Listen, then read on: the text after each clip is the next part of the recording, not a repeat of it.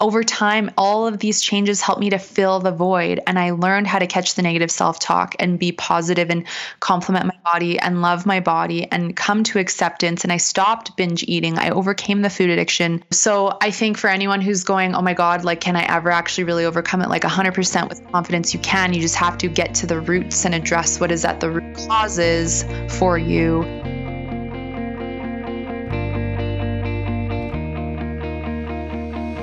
Hello, and welcome back to Seek the Joy podcast. Happy Seek the Joy Tuesday. I'm your host, Sydney Weiss, and on the podcast this week is Amber Romaniak. She's an emotional eating, digestive, and hormone expert who helps professional women achieve optimal health through mindful eating, self-care, and overcoming self-sabotage with food. Amber has a really incredible story, and I can't wait for you guys to hear it in this week's new episode. It is so relatable, and she had all of these experiences and moments that I just so deeply resonated with. And so I'm so grateful for her level of vulnerability and honesty in this week's new episode. She really overcame her own emotional eating after gaining and losing more than 1,000 pounds and struggling with binge foods and spending 5 years balancing her hormones and digestion. And so now today, she's helping others achieve body freedom so that they can have the confidence and health to create amazing lives. In this week's new episode, we chat all about Amber's incredible journey overcoming food addiction and emotional eating, the assumptions and programming around food and body image and weight that we take on from a really young age and carry with us into adulthood. The role of weight as self-protection, this was so interesting, and the rock bottom moment that changed everything. Amber shares the powerful role of self-care, creating better boundaries, and nurturing yourself in creating body freedom, and why self-sabotaging behaviors have such a huge impact on our ability to show up and be present, and how we can really begin to redefine the role of food in our lives.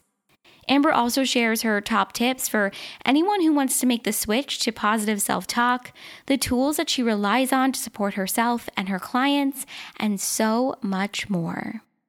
All right, guys, before we dive in to this week's new episode, I just want to take a second and thank you so much for continuing to tune into the podcast week in and week out. I know that the last 3 months, this whole year has been unexpected, and our routines are upside down and things have changed so much. So it means so much to me that you continue to tune into the podcast. I think now more than ever, we need this level of connection. We need this community. We need this inspiration. We need these inspiring conversations and moments that bring us together.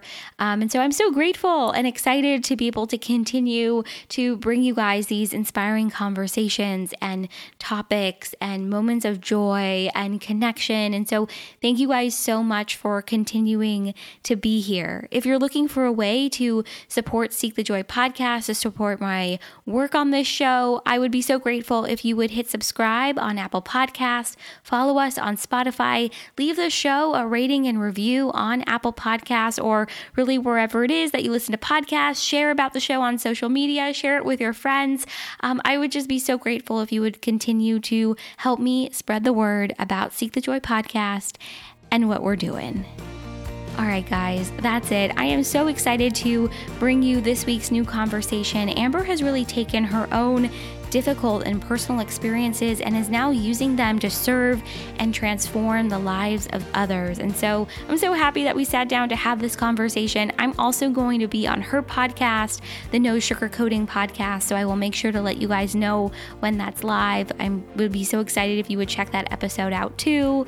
And without further ado, here is my conversation with Amber.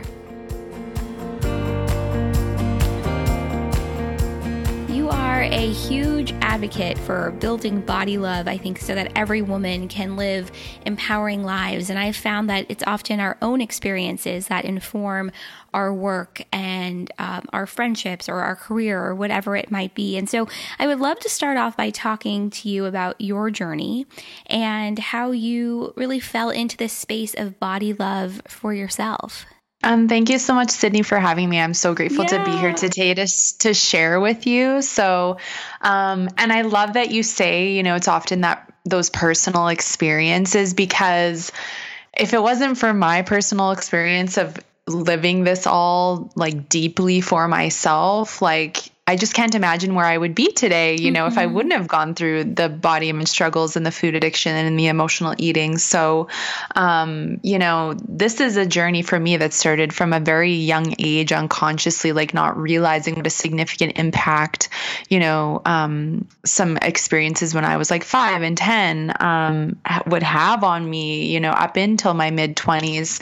And so, I definitely always like to share some of what are those kind of key pivotal moments, because I think, it helps other people take some time to step back and build awareness of like, what were those moments for me? Like, what do I think had that impact on the way, when I changed the way I viewed my body or my relationship with food. And so, for me, they're very memorable in that the first experience I had with, kind of being bullied and, called names about my body was at a very young age. I was 5, and my parents and I had just moved out to a house in the country. And so I had to take the school bus, and I was, almost finishing grade 1 or just starting grade 2. I can't quite remember. And, it's just like, imagine like the 5-year-old you, this like innocent little girl, so excited, vulnerable, shy, nervous, all at the same time, right? Mom like walks me across the road, and I get on the bus, and I'm just so excited because I'm thinking, who am I going to get to sit with? I'm going to make new friends. It's going to be an adventure. And I get on the bus, and as soon as, especially the back half of the bus, the older boys and the older kids could see me, all I could hear was, look at her. She's fat. She's ugly. And it really hurt. I sunk inside. I froze. I just was shocked. And I thought, they don't even know me, and they're telling me this. So it must be true because they're strangers and they're seeing me in this way. And so I really took on that identity from there, and I believed them because I just didn't know any better and how to, flick it off and not take it in so deeply. And so I really kind of believed that and shaped that as my identity, and, subconsciously just was like, oh, okay, this is who I am. And I'm always going to kind of struggle with my weight, and I'm always going to probably, be carrying a bit of extra weight around because like my mom's side of the family is all overweight. So I'll probably just end up like that way. Like the assumptions and the programming that we take on from such a young age, it's so profound in the way that it impacts the relationship you have with your body, your thoughts, how you interact in the world. And then of course with food. And for me, food never called me names. It just seemed like a friend. It tasted good. It made me feel good.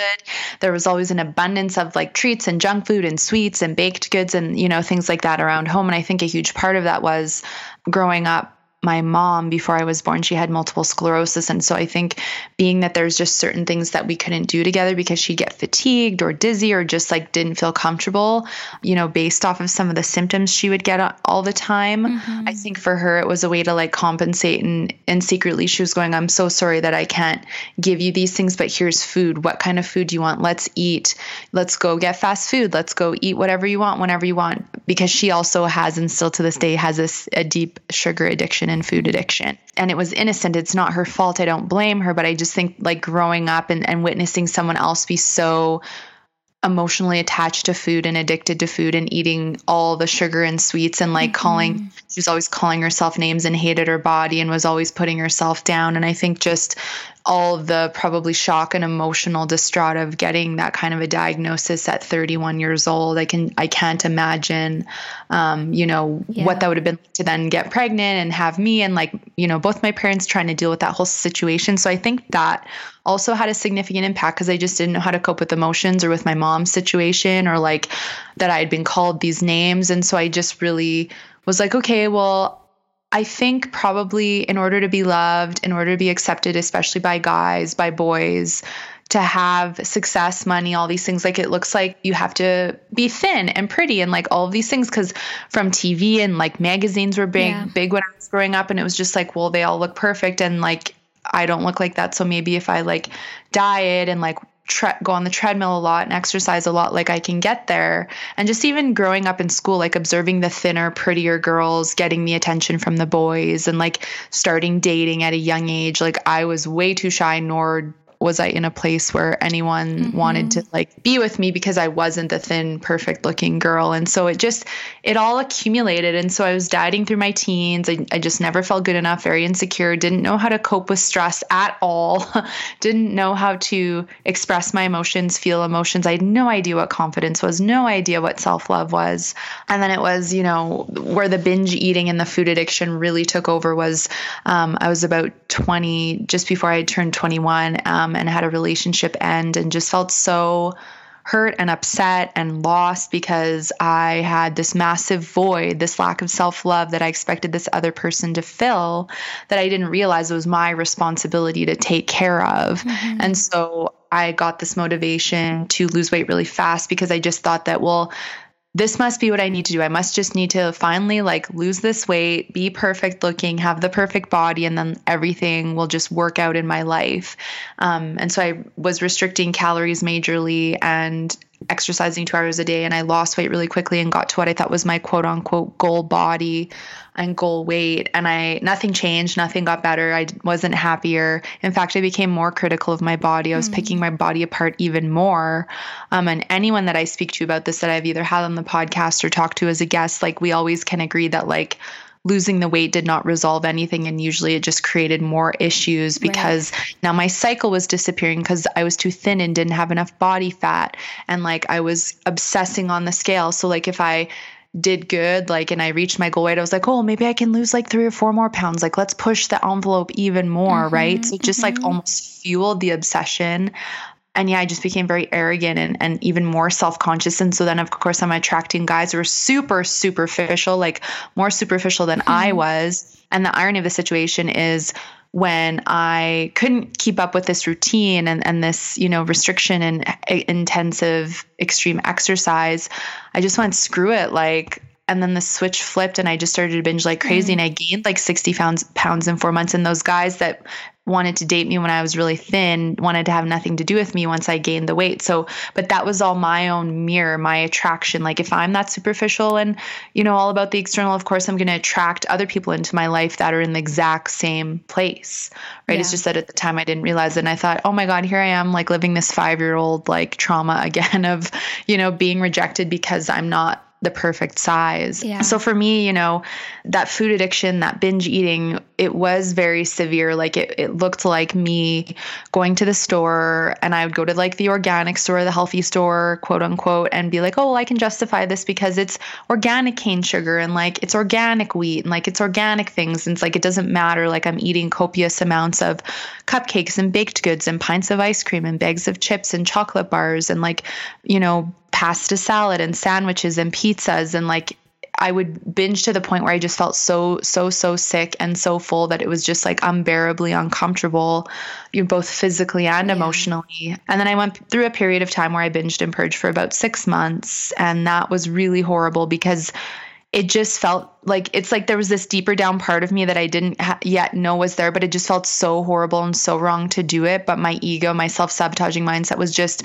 in such full control and like wanted me to have control over my weight or body. And I thought that by, purging that I would not gain the weight, even though I did. And it just felt so horrible after I did that. And so I got to the point where I was like, I have to take responsibility. If I binge, I can't purge. I have to own this. And so that stopped. But really what was the rock bottom moment was, after I had finished a binge and I was reading about binge eating and like, starting to do some searching online to try and figure out what was going on with me, what was wrong with me. And it talked about like the health issues that can be created and, the heart issues and the inflammation and all of these physical symptoms, and then the emotional hurt and regret and sadness and anger and deep frustration and despair of like, I don't know why this is happening. I don't want this to be my life. This isn't meant to be my life. Like I had such a great upbringing aside from these, personal things. Like I was always happy and had so much fun and went on so many adventures. And it kind of still makes me emotional to this day because it just did not feel like that was the path my life was meant to be on, but it was just so overwhelming because I had no idea how to stop, why it was happening, and that it just had such a strong hold on me. And so I had like thrown the food in the garbage because I always did that after I was done eating to just, be like, well, I'm not going to go dig through the garbage, so I'll just throw it away. And that particular evening, after about an hour and my food had settled, I was like, oh, I want another cookie. If this is the last time I'm going to do this, then, I'm going to, have a cookie. And then I was like, oh yeah, they're in the garbage. So I went into the kitchen, opened my cupboard, and I'll never forget like my little blue garbage can. And I pulled it out and threw and found the cookies and, started eating them on the floor and just immediately cried and felt so embarrassed and shameful. Like it was just so deep and thinking, I just ate it out of a garbage. Who am I? Like, yeah, I just was in shock that I was even in that place. Like almost a stranger to yourself in some ways at that point. Like, who am I? Like, I totally get it. Like you had that moment, because I think there's always a turning point for everyone, right? Where you have this moment where you're like, wait, did I just do that? Or did it really go this far? Or you just don't recognize yourself, I think, in the same way anymore. Yeah. And it's like there's this part of you that's so sad and so broken, and this other part of you that's so angry and like frustrated that you've gotten to this point. But then there was this part of me that was bigger than all of that, which was, I'm tired of the suffering. I'm tired of the fear of the unknown, of what it could look like if I try to deal with this and overcome it. I'm tired of isolating. I'm tired of being alone and like, not going out because I don't feel like I'm good enough, or like I'm not a low enough weight on the scale. So I'm not dating. I'm not being social. I'm not going out with friends or like making memories. Like I'm literally going to work, coming home, eating and watching movies and wishing that my life was the movie. And I'm like, I'm wasting my life, and I'm like going to cut my life short if I keep this up, because I don't know how long my body's going to keep putting up with this intensive self-sabotage with food. Right. So it really was a huge moment for me, because whilst I had a lot of struggle still after that, it really motivated me to not let the fear of the unknown of what's to come block me anymore from starting to take action. And I think that that's so important, because I see fear is such an epidemic, and fear really freezes people and blocks them from moving forward. And I always say, everything you want is on the other side of fear, whether that's food freedom, body freedom, learning how to love yourself, the promotion, starting your business, creating success, opening up to love and like a loving relationship, whatever it is. Like we get into fear mode. We have our ego, that self-sabotaging mindset, and it tells us all the reasons why we should stay where we are and keep struggling and stay in this comfort zone, even though you're suffering immensely. Yeah. It's so important to work through the fear, or get to support to work through the fear, because it's so detrimental and it costs us so much physically, mentally, emotionally, financially, spiritually to stay in fear mode. And that's where it really inspired me to be like, well, I'm going to figure this out. Like here I am in the jungle, like in the middle of the jungle, no path, with my little like knife, like to carve my way through, right? All the weeds and the trees. And I was just like, for whatever reason, feel like I just need to figure this out on my own. I was two things. I was too afraid to talk to anyone about it, too embarrassed. And I didn't have the money at the time to like go and like spend on anyone. Plus I didn't know anyone that I would trust enough to share it with. Yeah. So it was like starting to read. So sugar was one of the first things that I really started to read about, because I was so addicted to it. Every time I ate it, I just lost complete control. I craved it like a crazy person. I was sugar addiction is so real. It's so real. And I'm so glad you say that, because once I started to read about the fact that like refined sugar is 10 times more addictive than cocaine, and it excites the same parts of the brain as a hard drug does, I was like excited and shocked all at the same time that we live in a world where the food industry is so corrupt, like the big food industry, and like they create food to make you addicted so that you keep spending money on this food, and then you get sick, and then you eventually at some point probably need prescription drugs. And I was just like shocked to find that out, but also empowered to be like, there is actually nothing wrong with me. Like this food is making me behave this way. Yeah. It's so interesting, because you mentioned this a little bit about sabotaging behaviors, and it's those sabotaging behaviors that stop you from living your life. It interrupts your work, your business, your relationships, romantic love, friendships, etc. But then the food that you eat perpetuates that level of sabotage and then puts you back into that space of fear. So identifying for yourself, like, okay, is it sugar? Is it whatever it might be? I think changes then how you can approach this sort of healing for yourself. Oh, 100%. Because not only is refined sugar, that reactive, and then it impacts your blood sugar and gives you the cravings. And again, it fuels that all or nothing mentality, and you just eat it until you feel so full.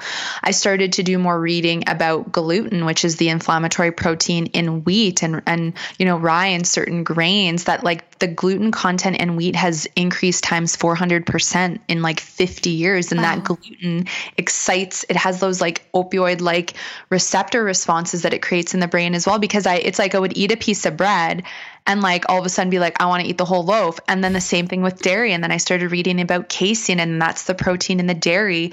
And they know that from a young age, if they can get kids hooked on this stuff, like they'll have a customer for life. Because I'd eat a piece of cheese and then I'd want to eat the whole block. And I'm like, why is it so easy to lose control with these foods? And so, learning about the way that it impacts the brain chemistry and then like gives us that pleasure response, it just was so, again, shocking but empowering, because I'm like, wow, no wonder I always lose control with these foods.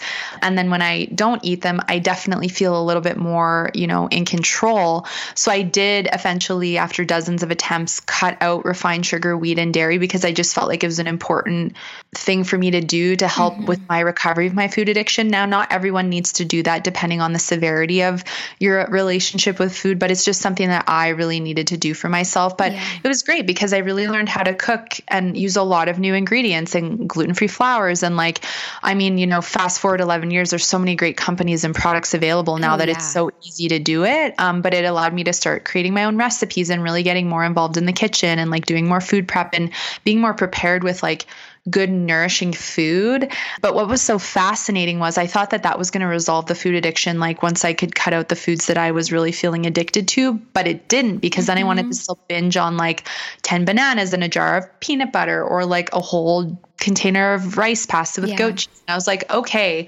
this is where the emotional journey really started, which was like, there is a void I have. I'm trying to fill it with food. I'll never be able to fill it with food. I don't love myself. I hate my body. I loathe my body because I wanted her to look a certain way. And I've been fighting with her to be that way with diets and restriction and extreme exercise and name calling and negative motivators, like spending money I didn't have on personal trainers because I thought that would be a motivator, or like buying smaller clothes and like being like, I need to reach my goal weight by this time so I can wear this outfit. Like it was also disempowering, right? Yeah, totally. And none of it worked. And I wasted a lot of money I didn't have. So that's when I really was like, this is so emotional. I don't know how to love myself and I want to figure out how. I don't know how to feel my emotions. I'm afraid to feel them. And I don't know how to cope with stress. Like I eat when I'm stressed, and I need to figure out how to have healthy ways to cope with stress and feel safe feeling my emotions. And that's really when that part of the journey took over, and like understanding what triggered me to emotionally eat was really important. Understanding that diets were a huge trigger and that they are for most people, any kind of restriction. Understanding certain scenarios that would just, push me over the edge to want to go to food.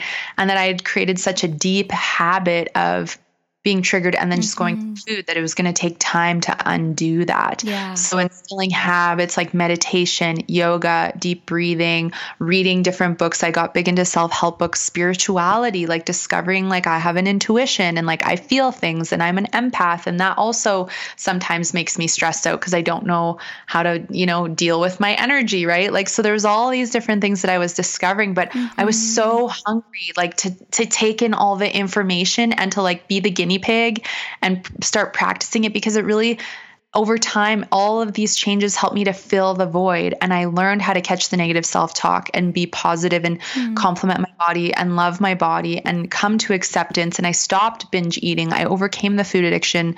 I haven't emotionally ate in like 8 years, right? So it's like, amazing. Thank you. So I think for anyone who's going, oh my God, like, can I ever actually really overcome it? Like 100% with confidence you can. You just have to get to the roots and address what is at the root causes for you.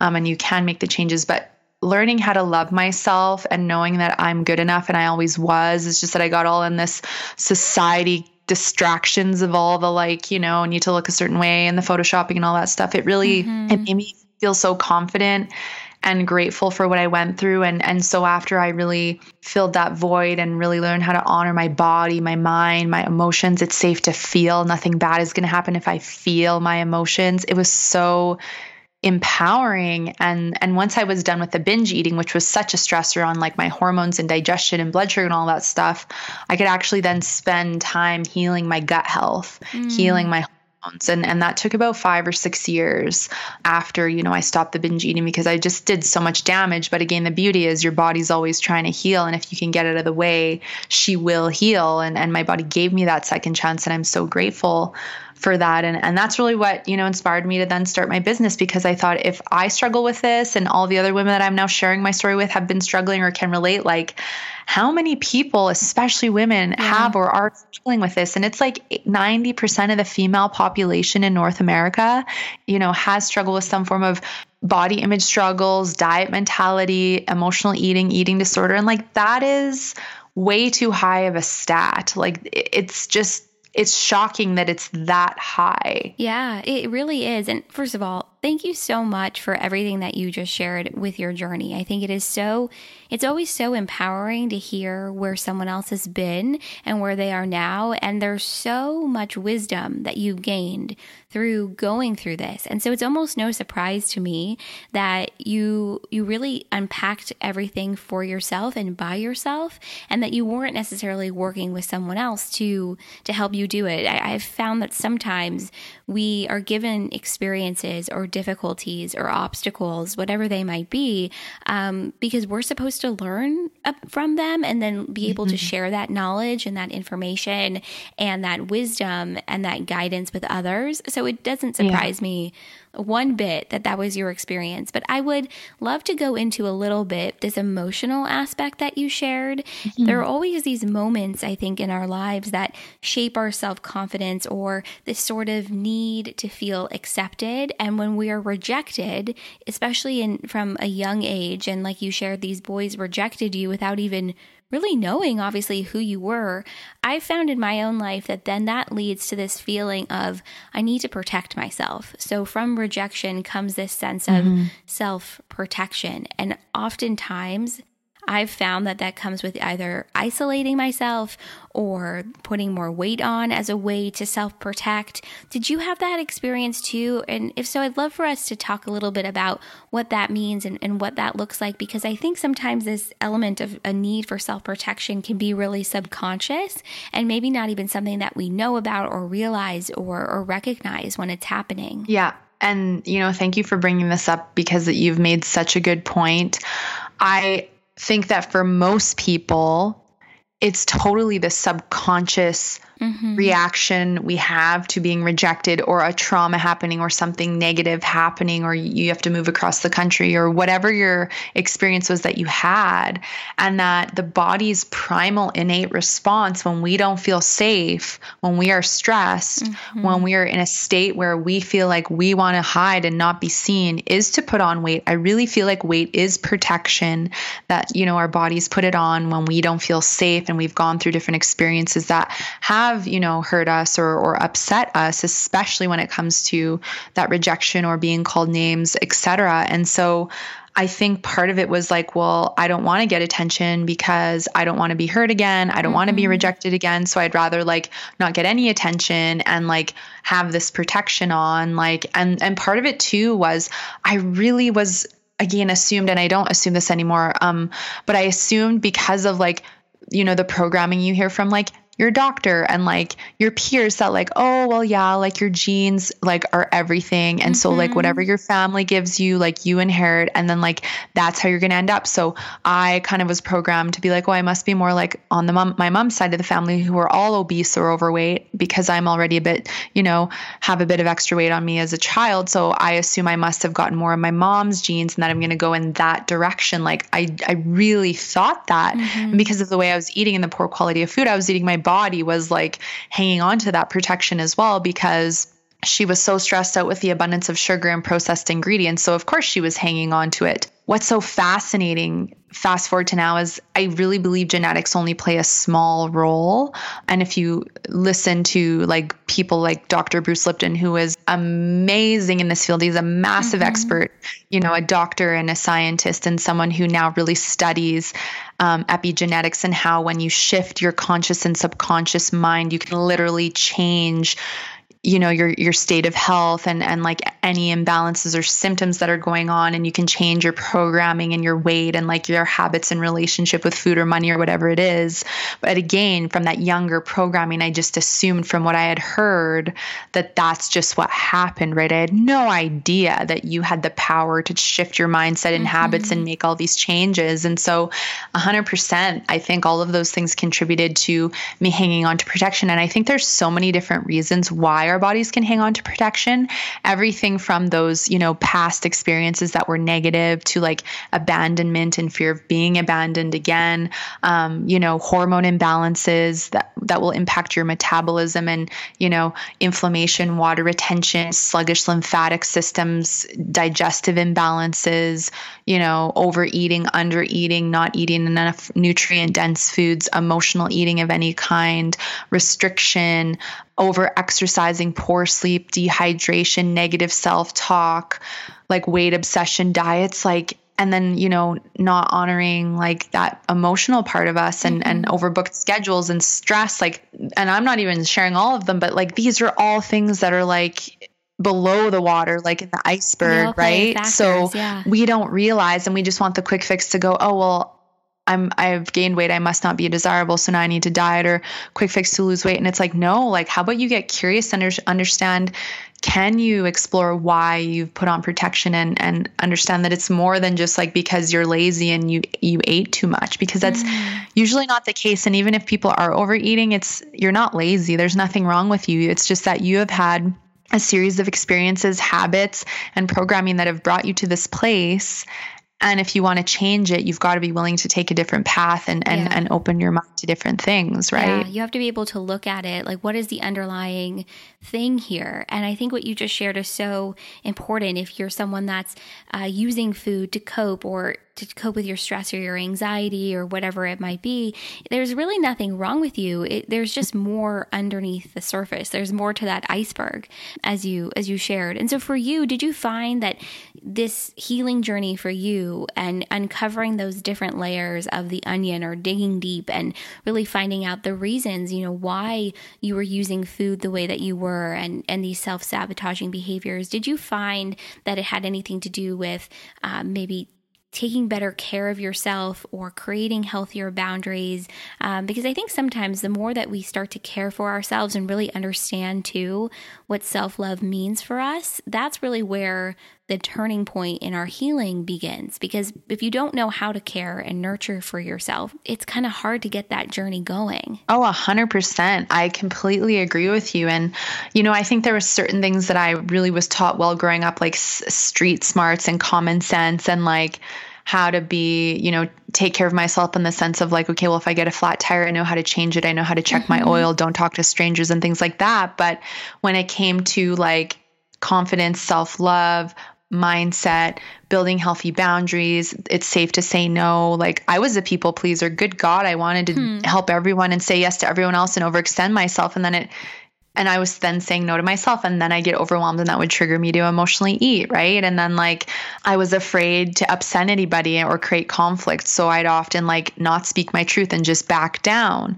So 100%, I think that building the self-care routine, number one, helped me to create space to feel my feelings and explore my feelings and journal about them, or just like meditate and think about my thoughts and just feel them and go, it's okay for me to feel this and explore this. And as I did, I learned more about myself, and that I was this people pleaser, and that I was insecure, and that it really inspired me to want to change those things, and learning how to set the boundaries and say no, and you know, spend less time with my circle of friends at the time that I just felt were not as supportive or healthy for me to be around. Like, you know, those were empowering changes to make. And then going, you know what, I actually don't want to drink alcohol for a while because it's a trigger. I don't want to go out to like these certain places for a while because it's a trigger.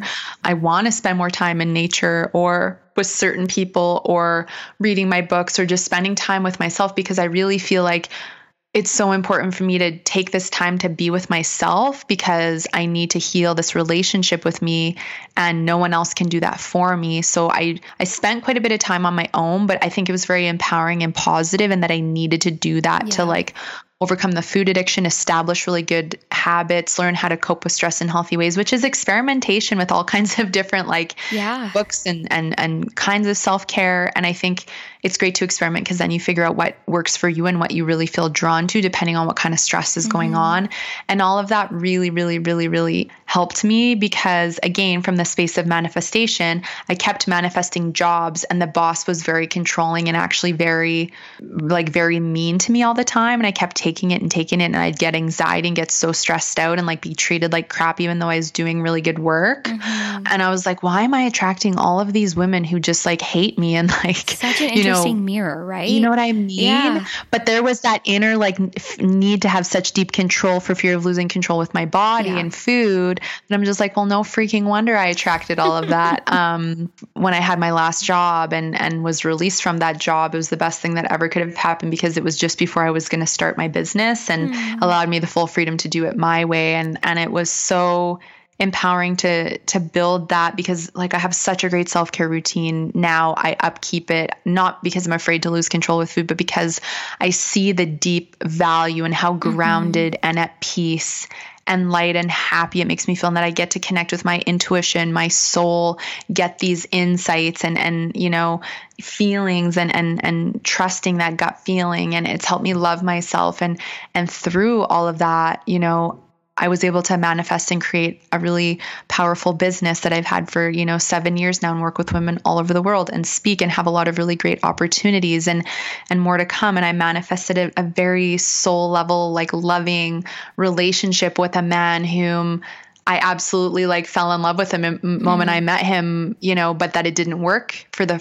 first 4 years that we knew each other. But now, 9 years later, it's worked for the last 4.5 years because we both worked on ourselves, right? And the abundance and healthy people and healthy relationships and aligned opportunities. It's so true when we shift our mindset and our habits and behaviors, what we attract into our life completely changes for the better. Yeah. It's really fascinating. And it's such an interesting mirror as you continue to do this work. You see how sort of your external world begins to reflect your internal world. I think it's really beautiful and really powerful. While you were talking, I was just thinking about something that you touched on earlier about food. The reason I'm thinking about this is because I started to think about my own relationship with food. And in the last, I would say, 3 months, I've had to cut a lot of foods out of my diet because I'm either allergic to them or it's just part of a new protocol that I'm doing. And I realized right away just how much my relationships with others really centered around food and the moments that they created. Food can often, I think, define our relationships and experiences. And I think you shared this at the beginning, but it definitely carries this quality of love and support and nurturing because food's not going to, come back at you with an insult or hurt your feelings. It's always there, Yeah. I've found often that a lot of my relationships either have centered around food or I found food to be that relationship when I didn't have the relationships in my life that I wanted. So if I didn't have things were going rough with career stuff, okay, there's food. You're having issues with friends, there's food. You're having issues with family, there's food. And I realized, and you touched on this so beautifully,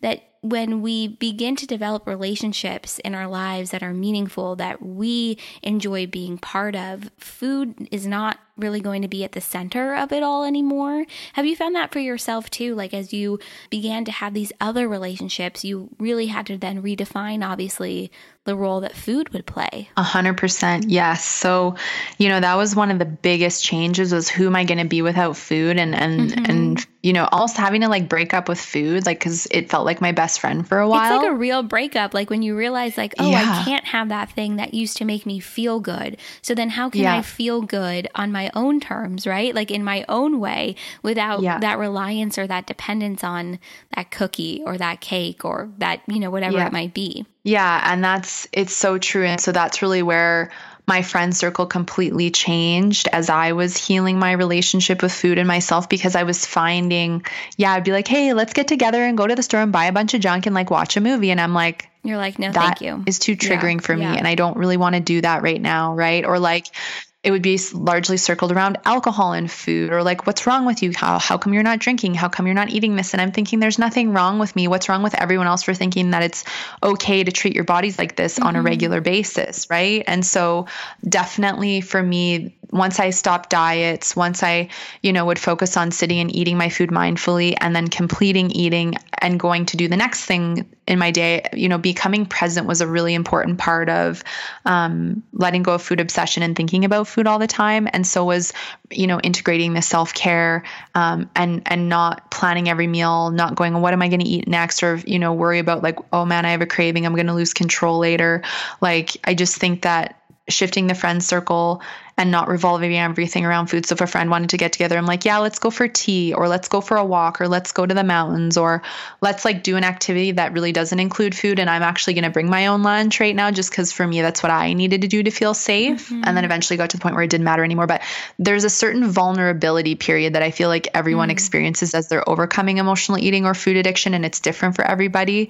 But I think it's so important to just honor what you need and where you're at. So if that means you have to make your own food and take it for a while, or if you have to tell people you have certain sensitivities or just foods that you're not eating right now, that's totally okay. And don't be hard on yourself or judge yourself if that's where you're at. If you don't need to do that, that's fine. But I think people feel so much shame and embarrassment around like that they'll be high maintenance. And it's like, no, like if this is what's going to be the difference between you losing control and falling back down the mountain this weekend, then like take that stand for yourself, because people will often support you. And if they don't, and they're questioning you and judging you and trying to make you feel bad, well, then you want to question whether or not you want to be spending your time with those people. Like they're not your people. Yeah, that's what I realized with a lot of people I was hanging out with. I'm like, these are not people. They don't get it. And I'm not going to sit here and try and like beat this to death and try and explain it to them. But yeah, so as I did all of that, I found my focus largely came off food. And then it was like food for nourishment, not food for anything else, but for nourishment. I just think it's so empowering to do what you need to do for yourself. Yeah, I think so too. Because at the end of the day, it's your health, it's your body, it's your life, right? Yeah, it's your health, it's your body, it's your life. And at the end of the day, you get to choose and you're in control in that way. I love what you said about this vulnerability period that we often all experience, where you're sort of raw going through these changes and this level of awareness and really beginning to take care of yourself and nurture yourself in a different way. And I think the tools that you mentioned earlier, from meditation to the different forms of self-care that you do, those are really important. And I think when you find something that works well for you, I say take it and run with it. And something that has helped me throughout my whole journey has been this element of switching my negative self-talk to really positive self-talk. And tell me if this was maybe your experience too, but I think it's really awkward at first to like switch to that sort of space of positive self-talk. Like you go from being hypercritical of yourself and really uncomfortable in your own body to, you look great today. You are radiating, like whatever you say, right? Like while you're looking in the mirror.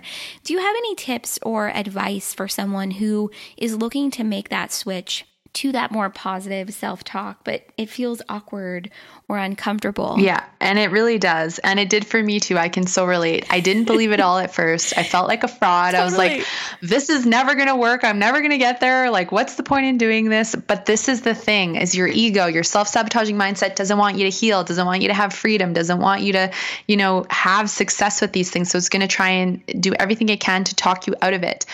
You have certain things that you're used to telling yourself. You have a comfort zone. You have what you're familiar with. And even if it's negative, it's what you're familiar with and what feels comfortable. So you have to remember that anything that you're changing at first is going to feel wrong, weird, uncomfortable, silly. You might feel like a fraud. You might be like, I don't believe it. And to just allow that, because it's about repetition, doing it continuously over and over again, building awareness where you can catch the negative self-talk and go, oh, yep, nope, that's not me. I'm sorry I said that. This is actually what I really mean instead. And to go into positive affirmation, do EFT tapping and say positive affirmations. Write in your journal positive affirmations like, I am healthy. I love myself. I am well. I am beautiful. Like whatever it is that you're wanting to shift your mindset toward, focus on that and catching the negative self-talk as much as you can. And I really believe it, like fake it till you make make it, act as if it's already happened. And what happens over time is that old subconscious and conscious mind programming that you've built up until this point, you start to unwire it. And then you create this new programming and these new thoughts and beliefs and patterns that are this positive thinking, these affirmations, and you're taking on this new identity, and what you focus your energy on grows, and what you emotionally get involved with grows and you manifest. So that's where, even in the beginning, if you don't feel it or believe it, or it's weird, to just keep doing it anyway, because at some point you start to believe it just a little bit, and then a little bit more and a little bit more. And you're like, yeah, I'm getting there. It's starting to change. I'm starting to feel better. Now doing this is starting to feel more like me, and it's starting to feel more uncomfortable. And what's feeling uncomfortable is being negative and being critical. And it's like this switch flips. And once you have that deep level of awareness and you build those good new habits, and you're constantly showering yourself with, compliments and positive self-talk, it really gets so much easier. And like, I don't know about you, but I just don't, especially pertaining to my body image, like I don't find myself being critical of my body anymore. Like I don't say mean things about my body or myself. Like I'm always like, I love all of me, and I'm so grateful for all of me. And like, I love and embrace every part of me, that is, perfect and imperfect. Yeah. And I'm just so grateful to be here and be healthy. So, you can really shift that. And the beauty of it is as you go on a deeper journey with yourself and the emotional state, and really building the self-love, is you realize the journey never ends. You're always going to be, working on other parts of you. There's going to be new things that will come up to surface as you're ready to grow more and expand and heal some other part of you, and to just be open to that, because I think this is life's work, and this is the best work you can ever do, because when, stressful situations hit or unprecedented times come, you have so many healthy ways to cope. You can get grounded and find peace within yourself. You have this deeper inner knowing that everything is going to be okay, and that you can take care of yourself. I think that there is nothing more valuable than being able to give yourself that through anything then that comes your way, because you will be okay. Yeah, it's self-care, self-love, developing inner trust within yourself, confidence, whatever, acceptance, whatever it might be. It's not a destination. It's really the journey. And so you said this so beautifully. Different things will come up where you'll learn more about yourself. You'll evolve. Your understanding of who you are and how you feel will change with that. And thank you so much for coming on the podcast and having this conversation with me. Amber, you really turned, I think, one of the hardest experiences that we can really go through into such a beautiful and powerful mission to really help other women who are on their way to wanting body love and body acceptance and body freedom. So thank you so much for coming on the podcast and having this conversation with me. Where can everyone find you, connect, and learn more? Well, and thank you so much, Sydney, for having me. I've honestly enjoyed this experience. I feel like we could just have a full day podcast and go back and forth and talk about like all so much different more to things. Say, you know what I mean? But we could. Me too. And maybe, when you come on my podcast, we can continue the conversation and go further into some of this stuff. But so people can find me at amberapproved.ca. There you can read more about what body freedom is. I have a free emotional eating quiz as well. I do offer a 30-minute complimentary body freedom call to connect, talk more about your health struggles and goals, where you're seeking support, and maybe what's holding you back. And it's just great to sometimes have a conversation to get some stuff off your shoulders and just see maybe, if there's something you want to do differently, or if you want to explore getting further support. My podcast is called the No Sugarcoating Podcast, which is available on all podcast apps. And then you can find me on Instagram. My name is Amber Romaniuk, Romaniuk. Perfect. I'll include everything in the show notes. It'll be so easy for everyone to find you. And I can't wait to have part 2 of this conversation on your podcast. And thank you so much again. This has been so much fun, and I can't wait to share it. Thank you so much. And I'm really excited for part 2 as well.